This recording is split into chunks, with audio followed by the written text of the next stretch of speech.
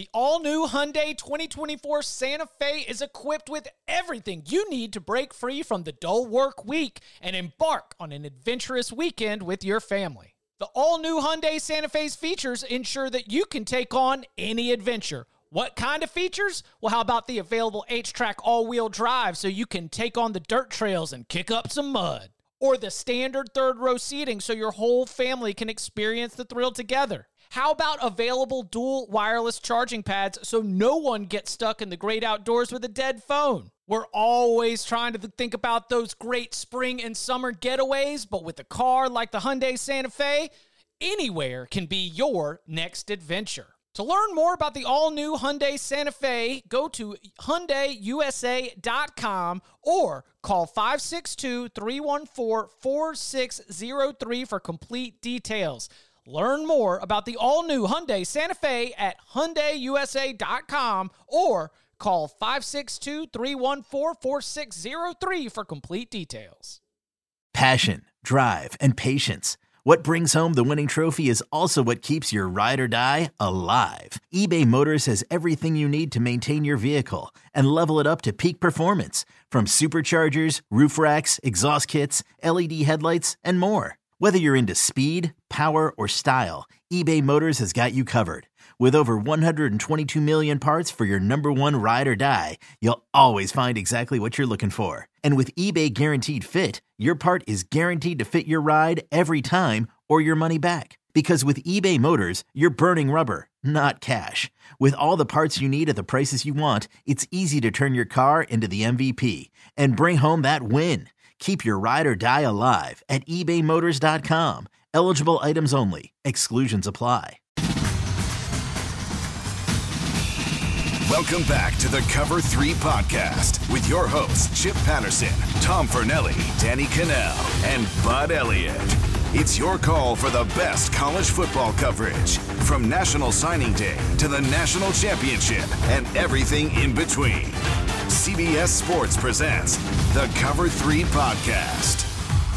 And welcome back to the Cover 3 podcast here on CBS Sports. That's Tom Fernelli, that's Danny Cannell, that's Bud Elliott. I'm Chip Patterson, coming to you live at youtube.com/cover3 and everywhere you get your podcasts on demand. Thanks for hanging out. Smash that subscribe, smash the like, and come and join us in the chat. Conversation's been rocking and rolling. About 90 daggum minutes already. We love our community.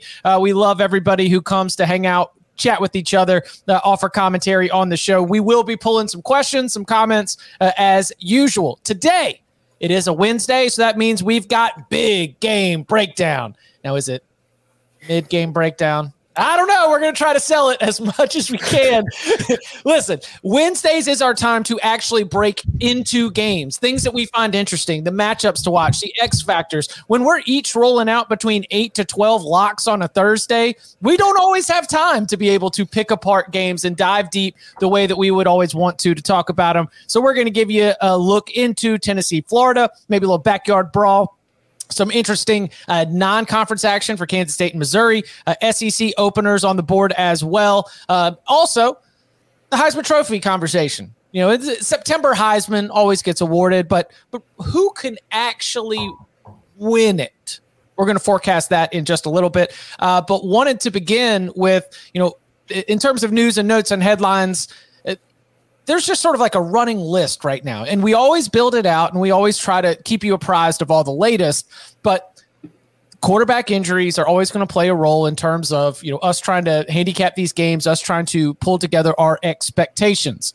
Now, I've got a short little list right here, but I know that you always have got a good view of the landscape here.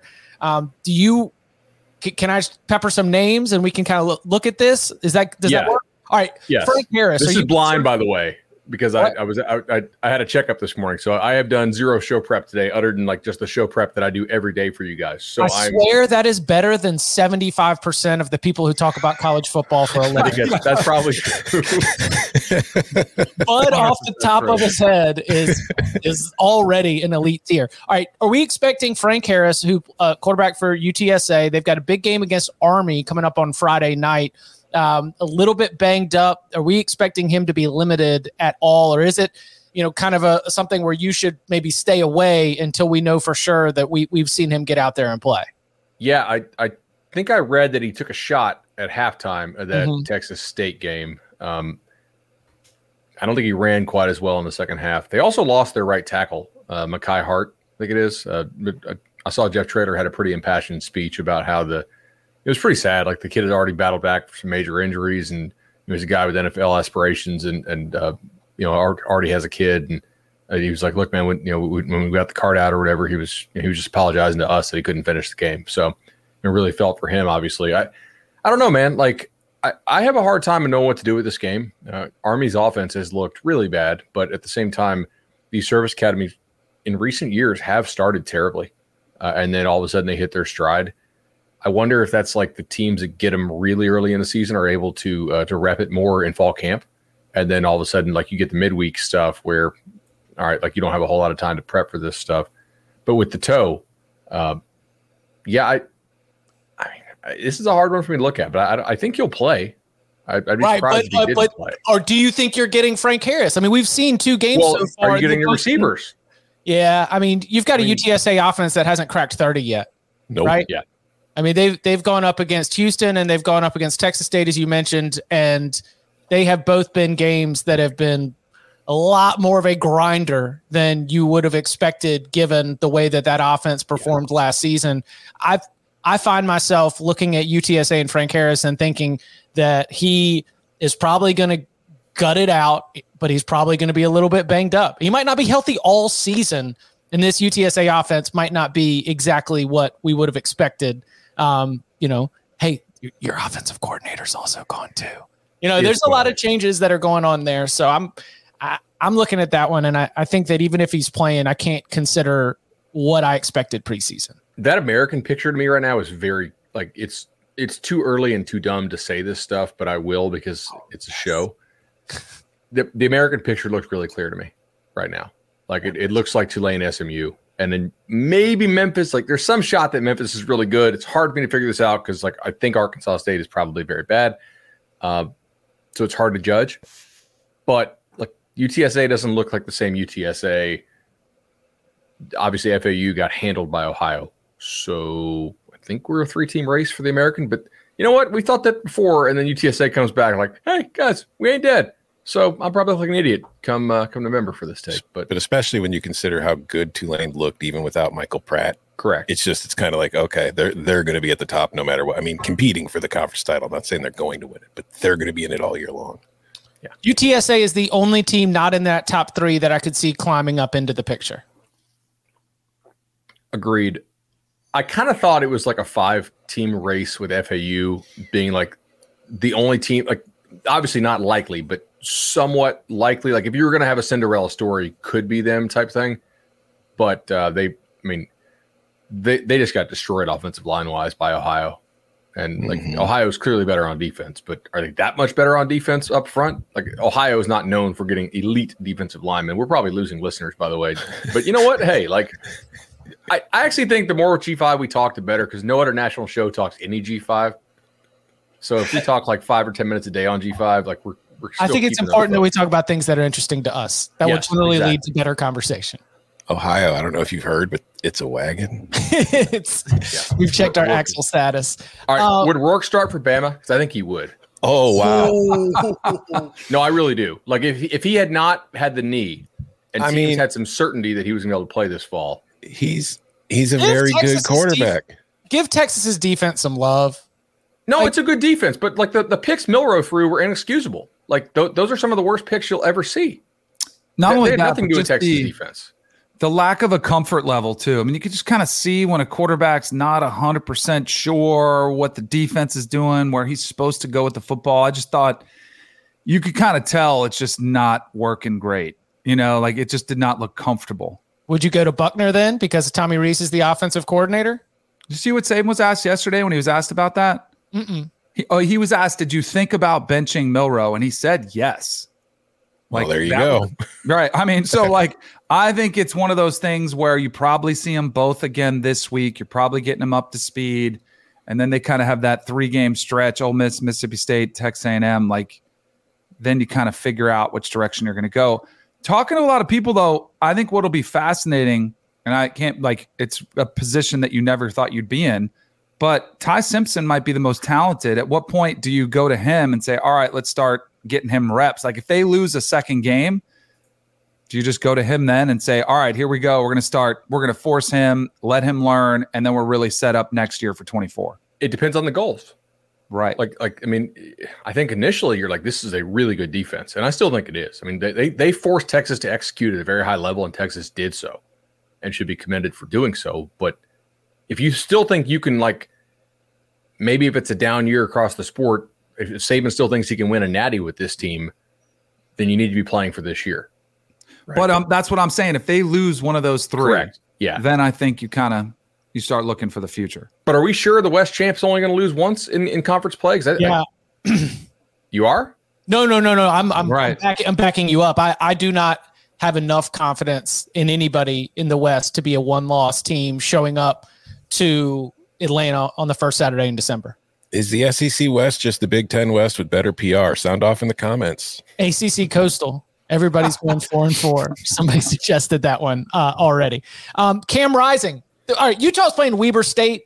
You're probably not going to risk it. Weber State blitzes like crazy. I would not play him. Again, but off the top of his head, Weber State. No, okay, I know this because BYU took Weber State's DC, and they're very aggressive. And I was trying to get a feel for what BYU was going to do for week one. So I watched them. This is kind of fun. They're aggressive.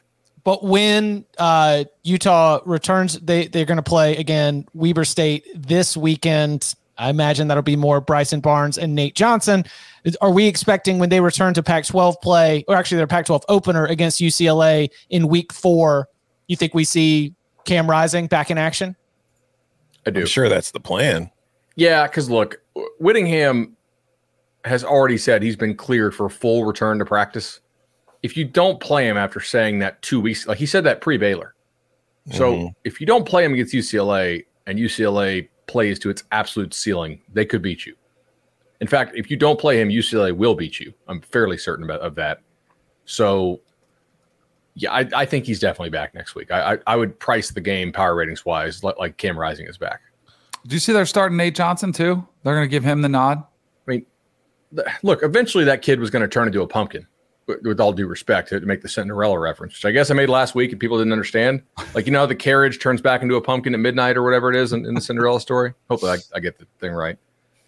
At Cal, Sam Jackson is back in action after getting a little banged up in the very first game. You think that he is going to be holding on to that position? We did see Ben Finley take some snaps as well against Auburn.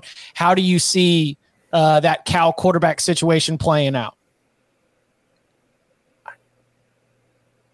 I don't know that it matters that much.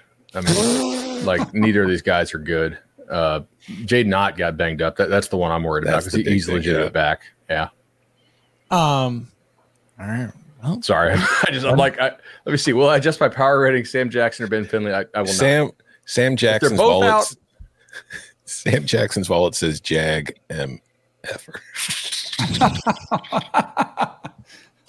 Okay. So then Blake Shapen not back yet, right? We still got another week or two on Shapen. He was out 3-4. So yeah, I have him as ask for week 5. So that's kind of that timeline. Ooh, I had September 23rd, but could be more delayed than that. That's the one that feels like you absolutely need to have him in order to turn this thing around, to avoid this thing. Robertson, gutsy performance, back-breaking mistakes at the very end, and they got good wide receivers, man. I would like to see them play better at the quarterback position. Any other quarterback injuries that stand out that we should be tracking, or other injuries? You mentioned Jaden Ott, Micah Bernard for Utah. Also, that's a notable injury to keep an eye on. What other big injuries stand out from the first couple weeks of the season? I think Bud mentioned on Monday to keep an eye on it. John Rice Plumlee for UCF.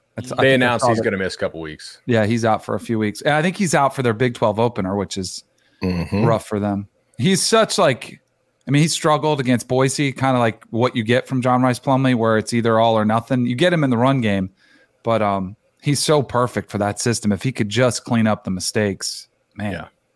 Yeah. I will say that staff, back when they were at Auburn, they've certainly overcome subpar quarterback play to pull games out before. Like it's not. I don't think they're crazy quarterback dependent. A big one for anybody who had the UConn under 5.5.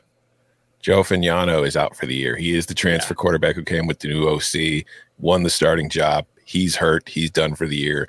Clearly, UConn was not incredibly happy with its other QB options to bring him in. So that could be something to monitor going forward with the Huskies, especially, maybe with in a betting perspective from week to week. Completely agree. Yeah. If you were somebody who liked over last week, that was extremely concerning in the first quarter. It's like, oh God, this is because the backup can't play. Taquan Robertson, come on down. Come on down. We're going to get back to some figure it out offense. All right. Coming up on the other side, there's names at the top of the Heisman Trophy board. There's names that have been rising in the Heisman Trophy board. And really the list of names that could get to New York as a finalist, and it could be anybody. Anybody could get to New York. But who can actually win the Heisman Trophy? We'll get into that and more next. Selling a little or a lot? Shopify helps you do your thing, however you cha-ching. Shopify is the global commerce platform that helps you sell at every stage of your business. From the launch your online shop stage, to the first real-life store stage, all the way to the did we just hit 1 million orders stage. Shopify's here to help you grow. Whether you're selling scented soap or offering outdoor outfits, Shopify helps you sell everywhere. From their all-in-one e-commerce platform to their in-person POS system, wherever and whatever you're selling, Shopify's got you covered. Shopify helps you turn browsers into buyers with the internet's best converting checkout. 15% better on average compared to other leading commerce platforms. And sell more with less effort thanks to Shopify Magic, your AI-powered all-star. Shopify powers 10% of all e-commerce in the U.S. And Shopify is the global force behind Allbirds, Rothy's, and Brooklinen, and millions of other entrepreneurs of every size across 175 countries. Plus, Shopify's award-winning 24/7 help is there to support your success every step of the way. Because businesses that grow with Shopify. Sign up for a $1 per month trial period at shopify.com/Odyssey Podcast, all lowercase. Go to shopify.com/Odyssey Podcast now to grow your business, no matter what stage you're in. Shopify.com/Odyssey Podcast. Old Man Winter here. If I had it my way, it would stay winter all year long. Short days, wind chill, black ice, and a good polar vortex. Oh, heaven. Wait, is it getting warm in here? Your cold snap is over, Old Man Winter. Spring has arrived. Spring. Spring is here, which means it's the perfect time to get away in the Hyundai you've always wanted. Visit the Hyundai Getaway Sales Event, where you can get great deals on all of our award-winning Hyundai models, like the tech-filled Tucson and Kona, as well as the spacious Palisade. Enjoy wherever you go with the peace of mind that comes with America's best warranty and 3 years or 36,000 miles of complimentary maintenance. But hurry in, these deals won't last. Add more joy to your journey at the Hyundai Getaway Sales Event. Now get 0% APR or up to $1,500 bonus cash on the Hyundai Tucson. Now, during the Hyundai Getaway Sales Event. Offers end soon. Call 562-314-4603 for details. Back here on the Cover 3 podcast, born out of a discussion offline, specifically on, I think it was Shedeur, right? Mm-hmm. Shedeur Sanders. Can Colorado win enough, or maybe it was in the show, an instant reaction. Can Colorado win enough that Shedeur Sanders could win a Heisman Trophy? Okay, so who can win a Heisman Trophy? Like, Danny, if you were to start going down the board, or whether getting the circle together, how many players, or who are the players that come to mind in terms of you think that they've got a team around them, the individual excellence to be named the most outstanding player in college football at the end of the season? So I think there's a pretty clear-cut formula. I think you have to be on a contending team late. Let's be honest, you kind of have to be a quarterback unless you're just freakishly talented. I think you have to have gaudy stats. I think you have to be up in the top 10 of passing categories. So I think that whittles it down. I think you kind of have to play at a brand, like a team, like the group of five you're not going to happen in a group of five. So I think there's some criteria that you have to meet.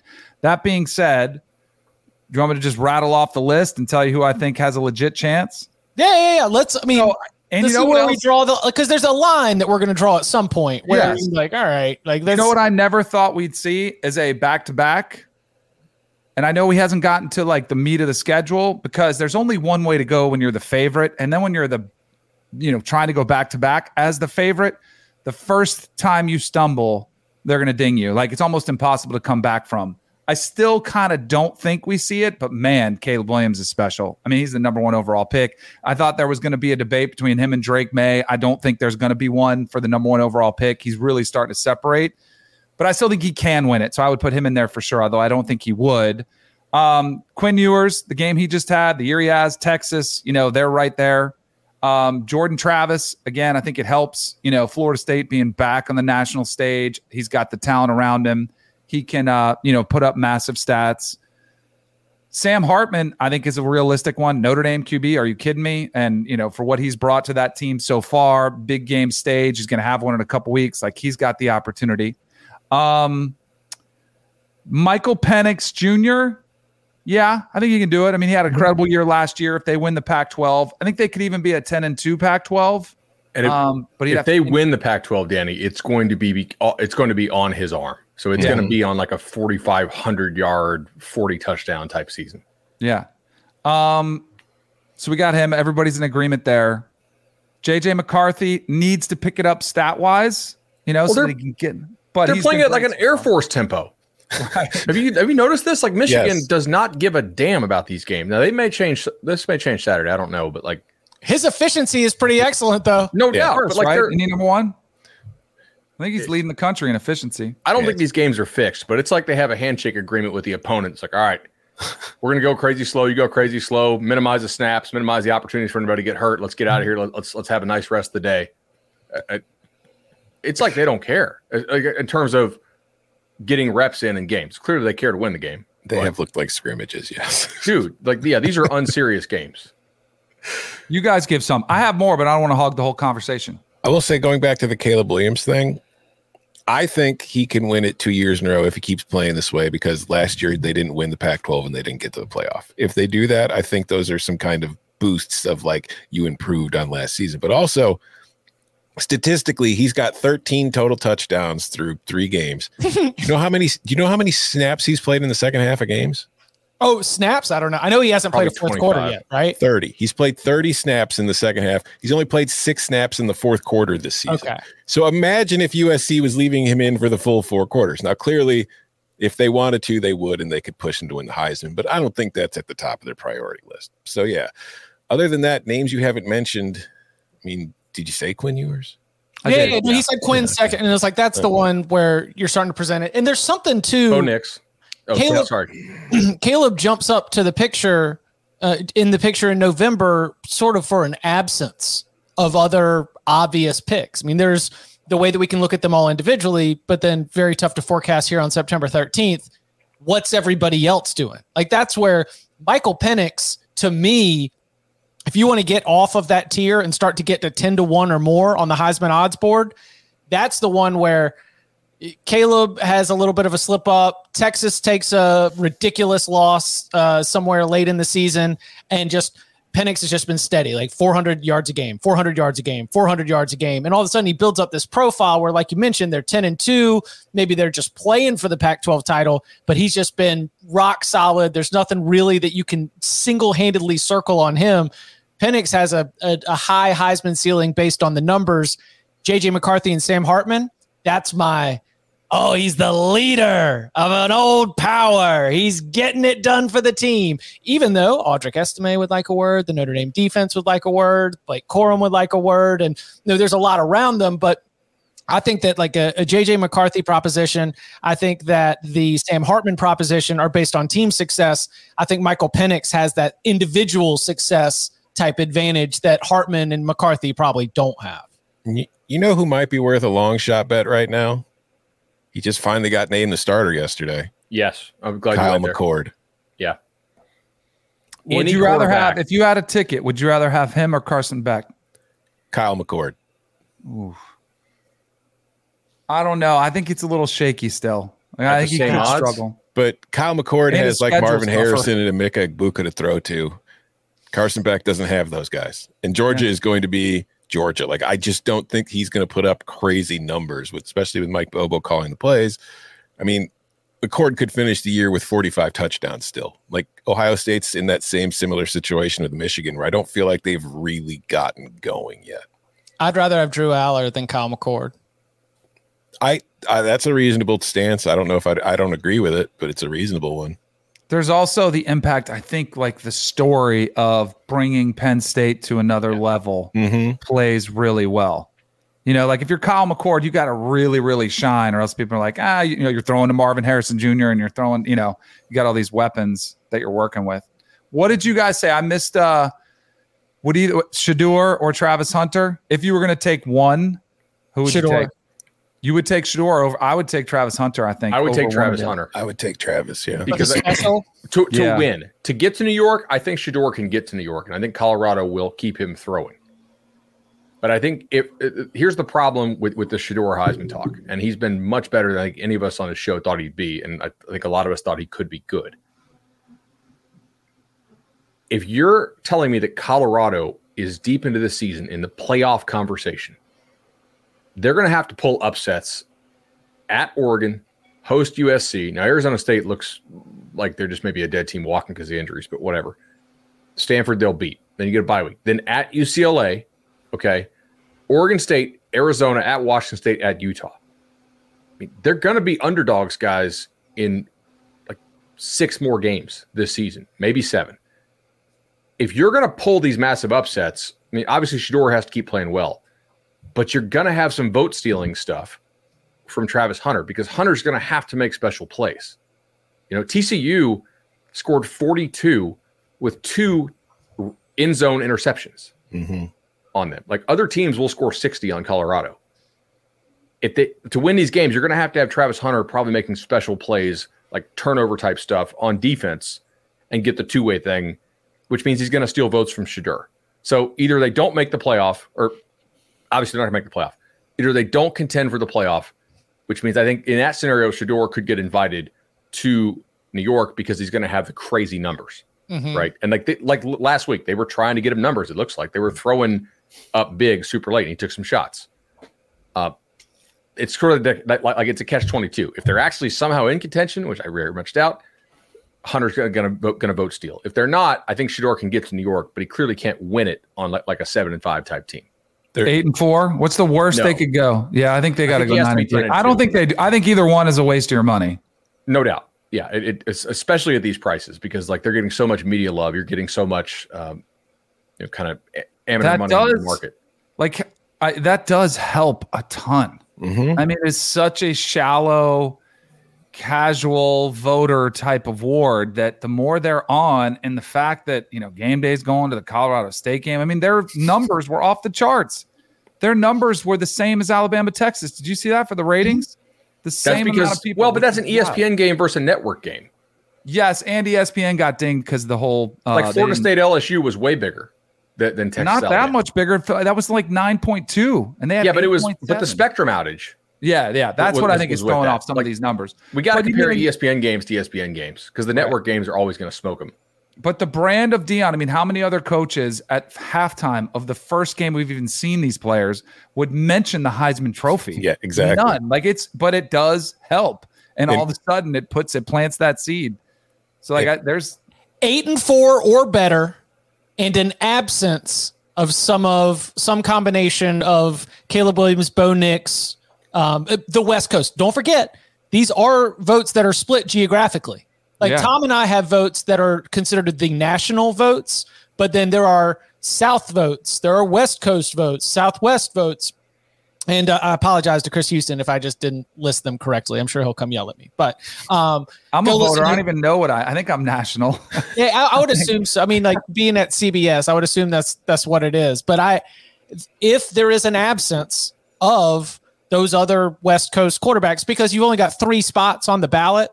If Caleb Williams is up there and Bo Nix and Michael Penix, then it's going to be a lot tougher for either one of them. But I'm saying if those other quarterbacks fall apart, and they're 8-4 and better, and somebody's just rolling up to fill out a ballot, and they're like, Oh yeah, Deion's son. And that is unfair to Shador a lot of times, but when it comes to Heisman voting, I think that's going to be an advantage.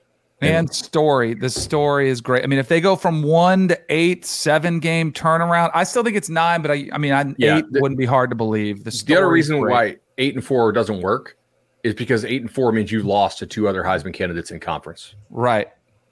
You know what I'm saying? Can Deion get Heisman votes? Did Deion? Can he? Like, do you think Deion will get any Heisman votes? Yes, I think he'll get some write-ins. I think he will. Why not? The first one ever. I've never we didn't mention Bo Nix. Nobody's mentioned it. He can, absolutely. Absolutely. I wouldn't pick him, but he absolutely can. He should be on the conversation. What about the kid who threw 5 touchdowns against Texas A&M on Saturday? Ooh. Plays for a big brand, a team that gets a lot of attention when it's playing well. Definitely. He should be in the conversation. Yeah. Some what commenters about the kid he lost to? If they bounce back, yes, but that's one of those games where it's going to get looked at and be like, well, you lost this game. But the commenters have mentioned quite a bit, which I think is a legit from a player perspective, but one of the things from the other angles of this that hurts them. Will Howard at Kansas State. Will Howard can have a great season at Kansas State. The fact is, unless he has like an incredible, remarkable record-setting season, it's hard to think the Kansas State QB is going to win the Heisman no matter what. And with those receivers, he won't. Mm-hmm. Same thing with Riley Leonard. You know, like I saw somebody propose him. He's a great quarterback. They're going to make their hay in the NFL, you know, but they're not Heisman candidates. What if? Do you think Kansas State receivers are like bad? I just don't think they're special enough to really get him on the radar like that. To separate him, yeah. Yeah. Okay. None of us have said the name that I was just on the soapbox for last year. Marvin Harrison? No. He could win. Drake May. Oh, no. Yeah. He's having a mid-season so far. Very mid. They're running the ball a lot. Mm-hmm. Yeah. And you haven't had Tez Walker. You didn't have Nate McCollum, and Kobe Paysauer and JJ Jones are fine, and the tight ends are good, but it's a different offense right now. And maybe an offense that the changes are going to make it better for North Carolina later in the season. But let's see, what do we have so far? 2 touchdowns and 2 interceptions through 2 games. Yeah. Mid. I left him in the QB power rankings this week because he's that good, but it's just he's hanging on by a thread at this point. He needs to put up some numbers soon.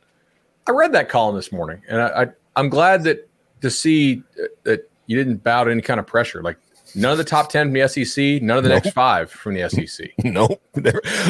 There was like when I was sitting down. Top 10. The quarterbacks are not elite in the SEC. Yeah. I saw Peter Burns arguing this morning. I mean, obviously, I have a lot of respect for Peter, but like, bro, if we think there's 15 quarterbacks better, I look like he was arguing that Bama's secondary was the problem against Texas. Like, it was not. No. Bama's secondary forced Texas, who has a really, really talented quarterback, to make really tough plays. Quarterback lost the game for Alabama, and how they utilized that quarterback, right? Because they probably misjudged his skill set, I would think. If you don't have a top 15 quarterback in the country in your league, and that might be aggressive, it might just be top 10, but I'm pretty damn sure there's 10 quarterbacks that are, I would say, top way 20. better than what the SEC has. Mm-hmm. Sure. Then that is a problem. I don't want to rehash Monday's show, but here's one for Chip. This is for you. This is a Wouldn't It Be Hilarious?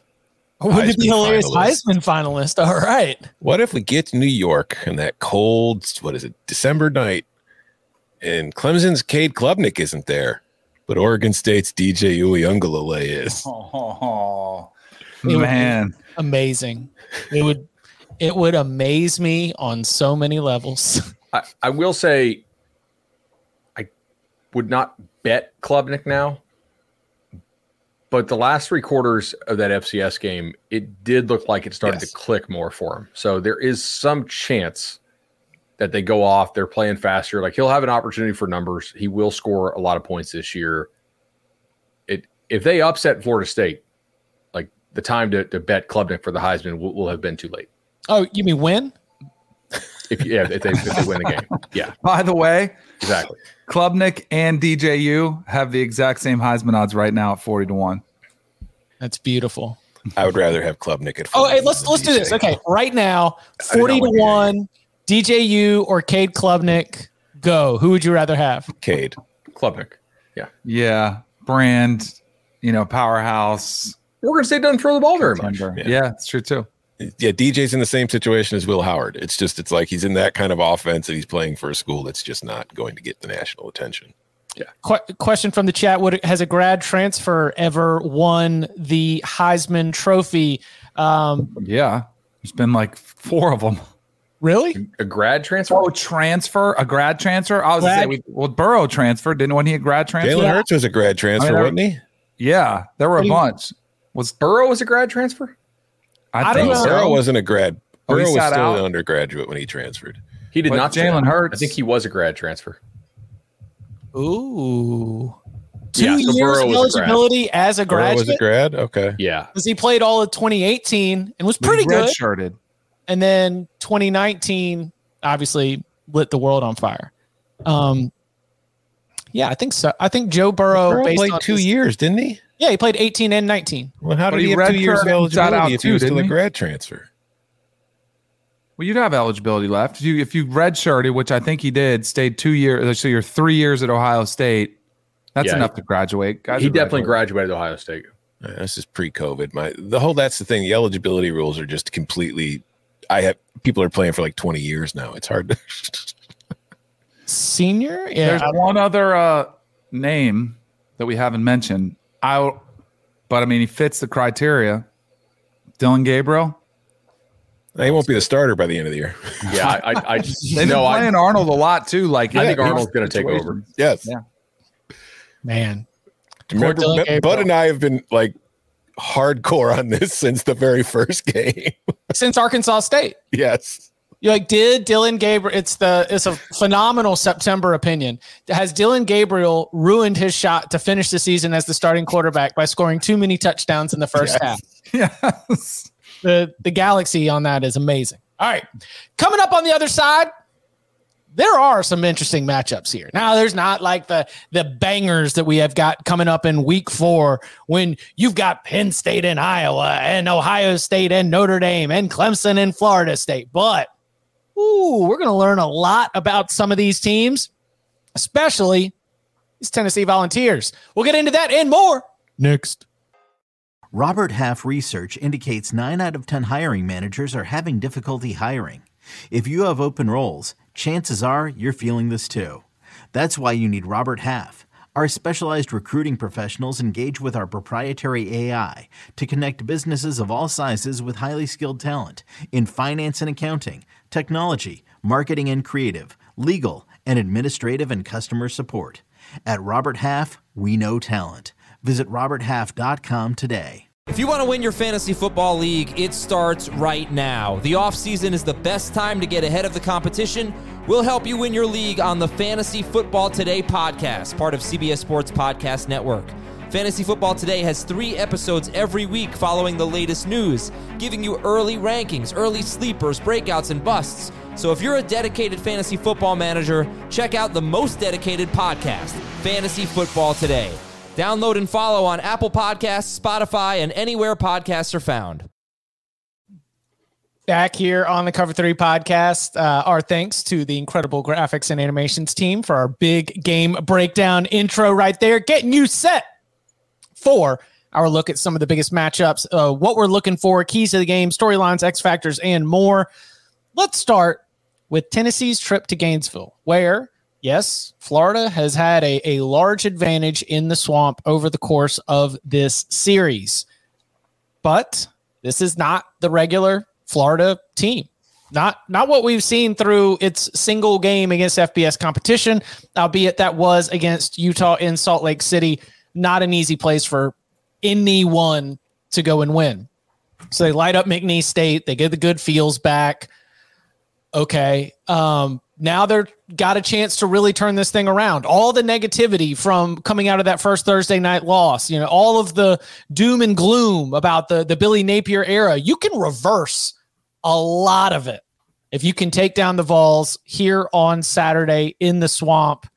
Danny, what are some of the sort of matchup angles or storylines? Like if you want to go big picture with this, we can go nitty gritty or big picture. Going to try to hit them both here before we move on. I had for this game the Florida offensive line versus Tennessee's front seven. Tennessee's been getting after it. Number one in the country in sacks, up there in tackles for loss too. I think they're second with 25. Against Florida's offensive line, they have to protect Graham Mertz, who I think has done a pretty nice job. I mean, he's completing 74% of his passes. He's got some mobility too. I think this is where Napier actually does a pretty good job. I think he'll have him getting the ball out of his hands. So I think that's one of the huge ones. And then the other thing is Tennessee's been running the ball a little bit more efficiently than they have. And I think for the Gator defense, they have 0 takeaways. So they got to somehow create a way to, figure out a way to slow down Tennessee's offense. And I would say it starts with slowing down the run. I still like Joe Milton. Clearly, like he hasn't started off to be, Hendon Hooker, just, there's no drop off, a little bit of a rusty start in the last game. But I think you try to figure out what he is if you're the Florida defense. This is by far the toughest environment Milton has ever started the game in, right? Because he started at Michigan, but that was the COVID year, so there were no fans in the stands in Big Ten games. He played like 4 or 5 snaps, I think, at Ohio State in like 2018-ish in a blowout. It'll be interesting to see how he handles it, right? He has not operated the offense smoothly so far. It doesn't mean it can't or that it won't be effective. And maybe you get the game where he has all the misses and it happened to be against Austin Peay, but it doesn't look like it looked with Hooker. Because I don't think he processes as quickly as Hooker does, and he's just not as accurate, right? Like Hooker would always take what was there, it felt like, and just kept the thing moving.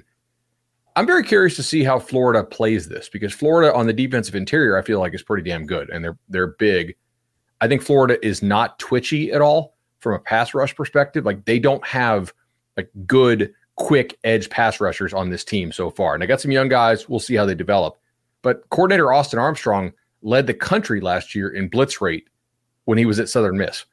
But Tennessee is kind of a tough team to blitz a lot because you're coming from such width. We talked about this on the breakout video on our YouTube channel, if you want to go watch. And they like to do a lot of corner blitzing and whatnot there in Gainesville. Can you do that against this offense really well? I don't know. So I'm really curious to see how they play it. The other option is to go back to my catchphrase. They could play red zone roulette. How well can Tennessee run the football in the swamp? Can you get them off schedule a little bit? And then they get down there, the compressed area. I do think that Florida could be a pretty good red zone team because of the size that it has up front. That's kind of what they did to Utah last year when they won the ball game. So I'm curious to see. Georgia last year didn't try to pattern match Tennessee at all. They just dropped a lot of guys, and they actually won playing kind of a lighter box, right? And they said, okay, we're going to beat you and play a man down in the box, a man like -1 a man, not like a man down depth wise. That's interesting to me. Like I don't know what they're going to do. Maybe they'll mix it up some, obviously, but Milton has never really handled like people around him in pressure well, and doesn't. He holds the ball quite a long time. But yeah, on the other side, Florida's offense just cannot have mistakes. Because they don't have the talent to overcome mistakes. They have to be really clean and play really slow. What's the mute? Spreading. The mute button. Got him. Sorry, I've got phlegm, so I've had to clear my throat a lot. So I'm muting the mic. No excuses here. You remember last year, like when Tennessee finally like really grabbed national attention when it beat Alabama? The one thing it did in that game repeatedly was burn Alabama deep. Jalen Hyatt just bomb after bomb after bomb after bomb. And that was the theme of Tennessee's offense all last season. Hendon Hooker was killing people. In comes Joe Milton, who's got the crazy rocket launcher arm. But yet, if you look, last year, Tennessee ranked 10th nationally in explosive pass rate at 20.1%. Do you know where Tennessee is right now after a couple games? Oh, like 50? 99th. Woo! In explosive pass rate at 12.1%. Joe Milton is averaging 6.8 yards per attempt, because you know what's more important in this offense than having a really strong arm? Having an accurate arm. Yeah. And that's what Hooker had that Milton does, and it has really impacted their ability to move the ball. So going to like what Bud was saying with Florida, I think he's right. they can play red zone roulette in this game, because to this point, Tennessee hasn't really shown the ability to beat you with the big plays over the top to make short drives. They have to go down the field and get into the red zone. And that's where Florida's been good, because defensively overall, they've been very solid. They're top 4 in defensive success rate. Now, Tennessee, as Danny was mentioning, has been far more disruptive, but also Tennessee played Austin Peay. So I don't know how much you can really put into that at this point. It's just, I am not high on Florida. Like, what I have seen from the Gators so far this year does not make me think this team is going to win a lot of games. It's going to be all like very successful, but I have some concerns about Tennessee in that I just don't think the Vols will be able to pull away in this game. And when that's the case, like, I don't think Florida can keep up on the scoreboard over 60 minutes, but I don't think Tennessee can pull away, that means we're just one Joe Milton mistake. If he holds on to the ball a little too long, or he misses receiver by a little too much, could really determine the outcome of this game. So if I'm Tennessee, I'm a little nervous going into this one. I think that they're much more vulnerable than you would have anticipated even, a couple weeks ago. So do you dare him to beat you deep and try to play more aggressive, or do you just kind of give him the short stuff? Because he's kind of missed some of the deep stuff, and Tennessee's had some drops for sure. Mm-hmm. I think early in the game, I would be aggressive. And if I have to adjust after that, if I have to adjust, I adjust. But early in the game, I'm calm, especially because the game, I'm coming early. I'm going to make him do it. The other aspect of this is your defensive plan probably has to be sort of correlated to your offensive plan. Like, do you think you can block Tennessee's front? Do you think you can score enough points without turnovers, right? Like, what does Florida think it can score without turnovers? 17? Mm-hmm. Yeah. I was going to say not more than 24. Yeah, because this offense is like not good, right? They clearly, like, they missed on some of these transfers they took on the O-line. They're using a lot of true freshmen at receiver. Mertz is one of your better players on offense, and that's a major problem. Y'all's read of the game is screaming under, by the way. Like, the way that Florida wins this game is to keep it in the 20s. But it's entirely dependent on pace. If Florida scores early, right, then this game could go under because they try to sit on the lead. If Tennessee gets up, Tennessee will not slow down, and then Florida can't play this, basically service academy pace that they really want to play, and they have to throw the ball more, and then Mertz starts throwing picks. There's a couple of spots. Oh, go ahead. I was just going to say, too, like, when you're talking about accuracy as well, like, you could complete 64% of your passes, and it seems like that's pretty accurate, but, like, it's the finer, like, the really accurate guys, they're completing those passes and they're keeping you on the run. They're keeping you on a deep post where you catch it in stride and you score. Or if it's a crossing route, you keep him running. He runs away from the defense as opposed to, it's behind me. And then all of a sudden you have to slow down and you're tackled for a 4-yard gain as opposed to, running it across and up the field.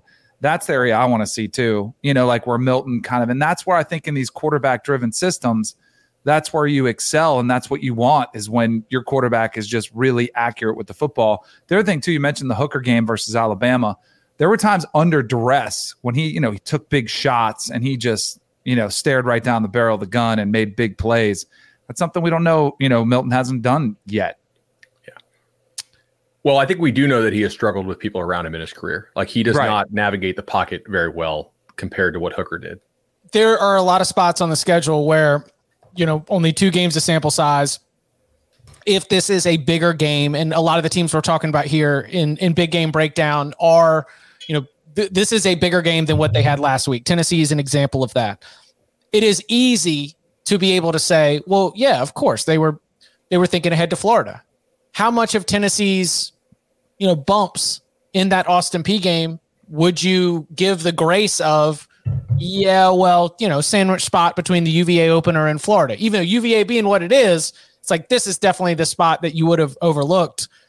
Are you expecting a significantly improved performance almost across the board from the Vols, or is that something, or is there something from that matchup that is signaling like real lasting alarm bells for you?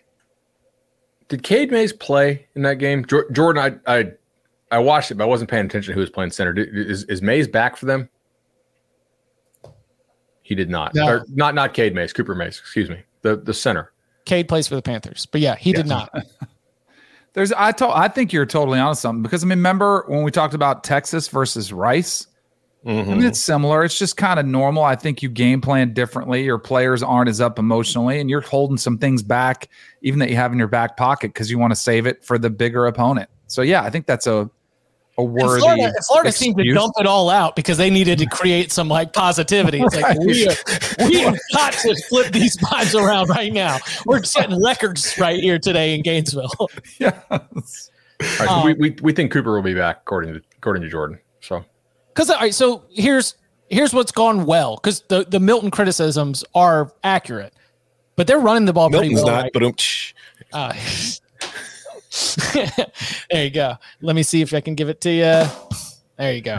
All right. Like Jalen Wright and Jabari Small is a pretty good 1-2 punch, right? And that ground game is rolled up over 200 some odd yards, averaging about 5-7 yards a pop. Like that's a pretty good thing to have in your back pocket to be able to take it on the road. I don't know, man. I'm very curious to see if Tennessee really, because if Tennessee goes in and loses and 6.5 point spread means it's not crazy that Tennessee would lose, we're taking Tennessee and doing the same thing that we did with Alabama, doing the same thing that we did with LSU. You are not in that upper tier. It is going to be Georgia and then a wide gap. And it may already exist, but at least in terms of the way that we look at it. So I'm very excited to see if Tennessee is going to be able to go in there and flip around some of the results that it had against Austin Peay.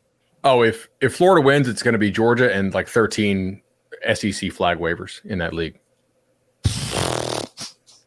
I love going out just with a flamethrower to the Southeastern Conference. The theme for the 2023 season is the SEC stinks. Can I ask you to go along that same lines? What are we calling? We're calling this the mid-game breakdown? Yeah. How many SEC conference games do we have on the rundown? Isn't it just 2? Oh, I mean, we might not hit the 3. Mid-game breakdown. SEC. Right. Oh, Georgia, South Carolina. Okay. Yeah. Hey, I'm live blogging that. Not contractually obligated to discuss this game at all. 3:30 p.m. Eastern time. You can watch it on CBS. You can stream it on Paramount Plus. No, we're not going to that one next. Let's go backyard brawl, baby. Pitt, West Virginia. Pitt coming off, like there's no excuse. Like Pitt can't be like, oh, we were holding something back. Oh, you got walloped. All right. Phil Jakovic did not look good under pressure. You are not able to run the ball as well as Cincinnati was. Cincinnati is not going to be. We discussed it a little bit on Monday as well. So what kind of response do you see from the Panthers as they go to West Virginia to try to get a win right here? You mentioned not good under pressure. Phil Jakovic has been under pressure way too much, which is kind of surprising. I know. I thought that offensive line was going to be good. Me too. He's been pressured on 45% of the dropbacks. I think Pitt's in trouble. And and this was one of those years where like, oh, they flying under the radar. We're not talking about them enough. And, Pat Narduzzi at the end of the year is like, you guys all doubted us. I think it's the other way. But I think this is a tough game for them. Garrett Green's pretty good on explosive plays. Can he hit them for a couple over the top? I think but we were talking about the unders before. I think this could be an uglier, more of a defensive minded game. I think so too. Like I'm weirdly confident in West Virginia's floor here. Mm-hmm. Like West Virginia's not good, but I'm fairly sure they're not terrible. Just because they can block people, they seem to have some idea of what they want to be on offense. Not necessarily good offense, but like they're not. If you can block, like you're not going to be a terrible offense because you can buy time and do things. And the defense has been a little better than I thought they'd be up front. I don't know about the back end. We'll see about that. I don't think Penn State's receivers are amazing, and they kind of had their way with West Virginia's DBs. So, it's strange to think of where we were all off season and even just going in where it was like this game, we were really worried about Neil Brown, and then losing this game, West Virginia might be staring like a 1-2 start with a big game coming up, blah, blah, blah. I'm with Danny though. I'm more confident in West Virginia right now than I am in Pitt because as he mentioned, like the pressure rate, here's the thing about the West Virginia defense so far. It's been very like boom or bust. They're 6th in havoc rate. So they create a whole lot of, chaos, even though they're only 58th in success rate. So if they don't get to you in the backfield, you can get to them. So that's something Pitt's going to have to try to do. But as Danny mentioned, Pitt ranks 106th nationally in sack rate allowed and 125th in the pressure rate allowed, the 44% of pressures on dropbacks.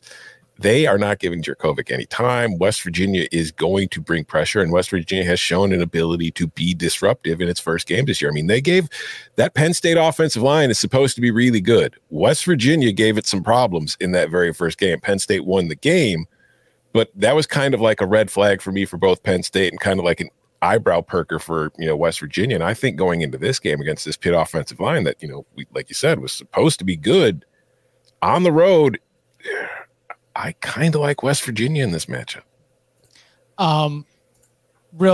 This is the chat's just going next level here. Pat Narduzzi, so committed to that Pitt program, he's doing everything in his power to not be on Michigan State's short list this year. That's what you got to be happy with. Or maybe he's doing a Kiffin right now. No, I was going to say, do you buy in on Pitt turning it around? Because Pitt has that horrible game against Cincinnati. Now all of a sudden Mel Tucker suspended. Pat's like, okay, all right, here we go. Come on, boys, let's get it done right now. No, I'm with y'all. I'm a little bit concerned about where the Panthers are at. Kansas State, led by the aforementioned Will Howard, who's having a very strong start to the season. Short road favorite at Missouri. Tom, do you think the Alpha Nerd's got something cooked up? If he does, it's probably pretty bland and no spices, because have you seen the Missouri offense this year? It is very good at staying on schedule, but there are just no big plays. Like they are 18th in success rate. They're 14th in 3-and-out rate. So they're getting first downs. They're moving the ball. They're putting together drives, but they have to put together drives because they're 86th in explosive rate. They are not getting big chunk plays to, that you need to be successful in the long run and to win games. And going against this Kansas State defense, I would wonder if they're going to be able to do it this week. My suspicion is no, because Kansas State's defense has been very good to start the year. Of course, their schedule, like Troy, and I can't remember who the FCS team they played, hasn't been the most explosive offenses that they've faced to this point so far this year. But I just think that based on the history of that program last year and what I've seen from it this year, even against inferior comp, it's hard for me to say Kansas State's going to go into Mizzou and win on the road against an SEC team. And I think you have to give Mizzou some chance because of that. But this is looking like it's probably going to be another SEC loss to a Power 5 conference to me. I mean, we call him the Alpha Nerd, but it looks like he left his book bag at home, or at least the notebook that tells him when to go for fourth down. Thank you. Drinkwitz has been one of the absolute worst in the country this year in terms of making the incorrect, by the blackjack card decision on when to punt or go, and really in games in which they were not in serious jeopardy of losing. Now, you would think he'd want to leave his offense out there because A, it's the correct thing to do to help you win the game, and B, it's an offense that needs work. But to me, it also suggests they do have some untapped potential. Like, this offense is not great, so there's a pretty good chance that you get bogged down on your opponent's fourth and two, like 42-yard line, and you have 4th and 2.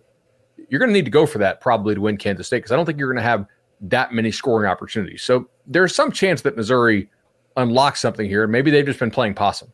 I don't know. The team, you mean the team that was like only beat Middle Tennessee by 1 score?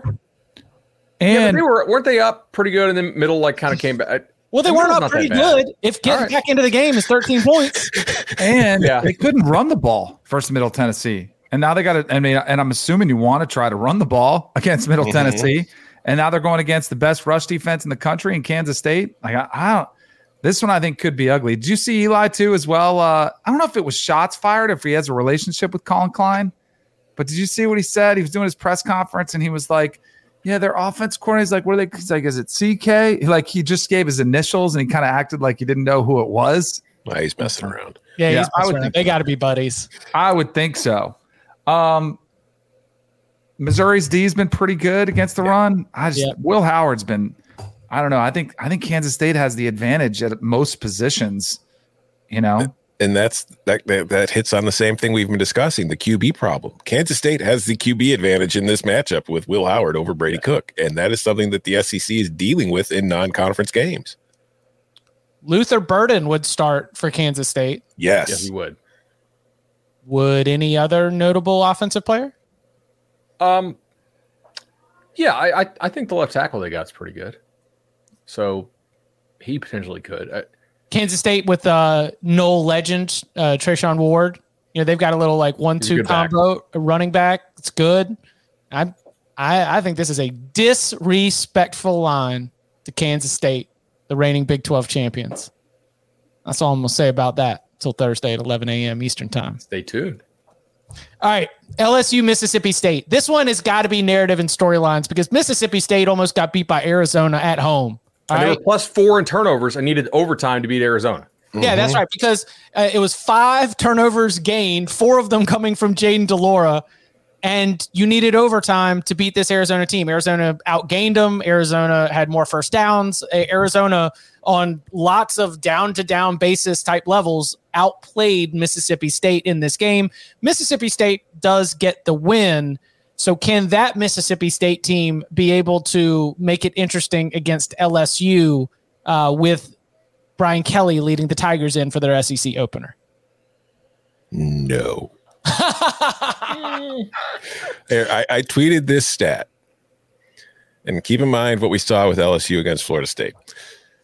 In 3 seasons under Mike Leach, Mississippi State ran the ball 25.5% of the time and averaged 51.2 pass attempts per game. Under Zach Arnett so far, Mississippi State is running the ball 60.5% of the time and throwing 23 passes per game. Will Rogers has thrown as many passes this season as he used to, or fewer passes this season total as he did in games the last few years. How did Florida State cook LSU again? Was it by handing the ball off and running? It was not. No. It's like, if you're going to beat LSU, you need to be taking advantage of that secondary. I don't think Mississippi State can. I don't even think Mississippi State's going to try. They're going to just run the ball into the middle of the pile 15 times and see what happens. I do not like this matchup at all for them. Well, especially because the FCS team LSU played last week actually had some success running the exact same plays that Mississippi State runs, like the stretch play. LSU did not defend it particularly well. Mississippi State cannot handle LSU's fastball, but I don't know if they're going to get LSU's fastball. Like LSU in that Florida State game looked like they quit to me. Like they were very low effort in that fourth quarter. I don't think they were playing hard. They got really pushed around. I'm not convinced that LSU is playing at its ceiling. Like from a power rating standpoint, to kind of have a floor and like a midline rating and then a ceiling rating. I'm not jacking LSU up to their ceiling yet. Like I haven't seen that from them. I wonder if they got stuff going on there.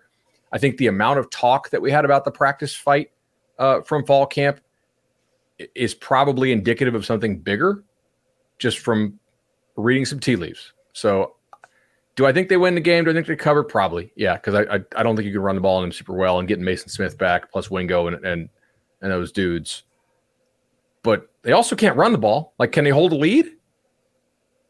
So I don't know. This one to me is a big, like, you're about to find out what LSU is all about. Yes. Like it's going to be, it's not the Mississippi State is old, as you guys already mentioned.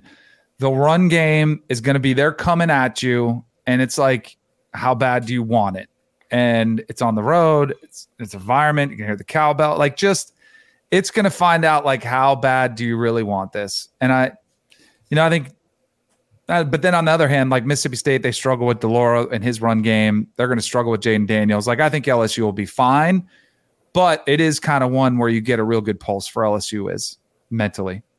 Yeah, the matchup on paper screams LSU by 2 touchdowns, but the vibes, you would not jump on that with a lot. I would not jump on that with a lot of confidence because the vibes are bad. And of course that holds more value than on paper. The note I had, and this was based off what Tom was talking about, I said, Will Rogers has to throw more.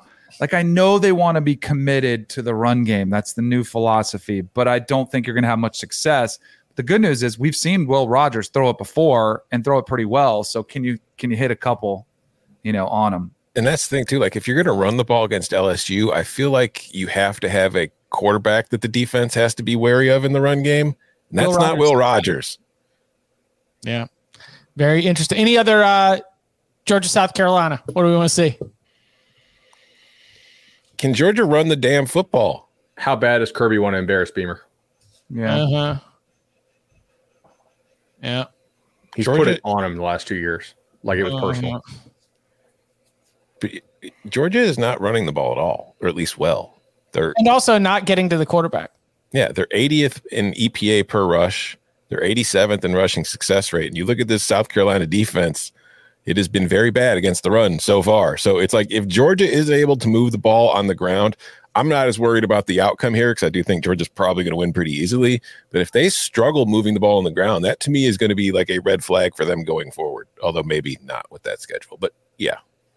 Would it be Georgia's hilarious? offense looks like the Kansas City Chiefs compared to South Carolina's offense right now. True. Very, very, this is one of those games you just hope Spencer Rattler survives. The amount of hits he took. I mean, for real, I'm not joking. No, yeah, no. Offensive line has been atrocious. Completely. Also, like, Beamer is a pretty smart guy in terms of like media and PR. Does he try to win this game or does he try to manage the outcome? Because, like, are they breaking out fake punts and stuff? Are they going tempo? Or do they realize, like, hey, we can't block Georgia. We're going to go ahead and we're not going to do the tempo stuff. We're going to play an 8 or 9 possession game each, not a 12 or 13, not have Georgia put a number that starts with a 5 on the scoreboard. And I'm not going to accuse, like I know South Carolina fans get mad about this. You guys are the best fan base in the SEC, et cetera, et cetera. Disclaimer. But, like, if you know, you know. And sometimes coaches go into these games knowing, like, they can't block somebody. And that's very clearly the case here. So the intent to me is the one thing I'm going to judge about this game. Does Georgia want it? Do they want to embarrass them? How does South Carolina play it? Because I think South Carolina, using common sense, knows they cannot win. North Carolina had 9 sacks against South Carolina in the opener and 0 against App State. Right. Some of that was scheme, but some of that That's also. Why South Carolina's going to not make a bowl? They can't block. Like, App State's offensive line might be better than North Carolina's offense. I mean, than South Carolina's offensive line. Right. Might be. Like, that's a definite. You watch both games. There's no comparison. I'll leave it in the hands of the true talent evaluator. No. Listen, I mean, you watched. Like you're putting it all on me because I'm gonna get the Twitter hate for it. But, like, there ain't no comparison. I would give me if I'm a quarterback and I have a choice between App State's offensive line and South Carolina's offensive line for my health and well-being, which is clearly the situation, I would rather have App State's offensive line this week. Furman had 7 tackles for loss against South Carolina. Furman.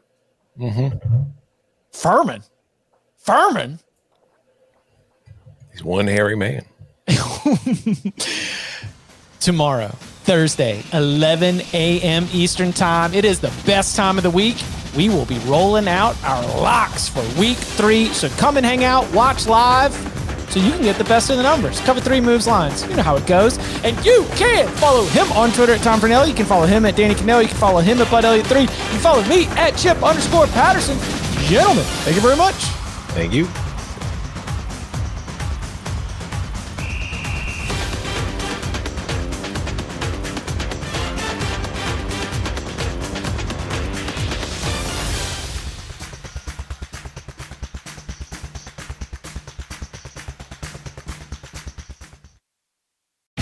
It's the most wonderful time of the year. Fantasy baseball draft season is upon us, which means you need to listen to Fantasy Baseball Today, part of the CBS Sports Podcast Network. Join Scott White, Chris Towers, and me, Frank Stanfield, 6 times per week throughout March. Sleepers, breakouts, busts, live mock drafts, spring training updates, and everything in between every Monday through Saturday. Make sure to download and follow on Apple Podcasts, Spotify, the Odyssey app, and everywhere else podcasts are found.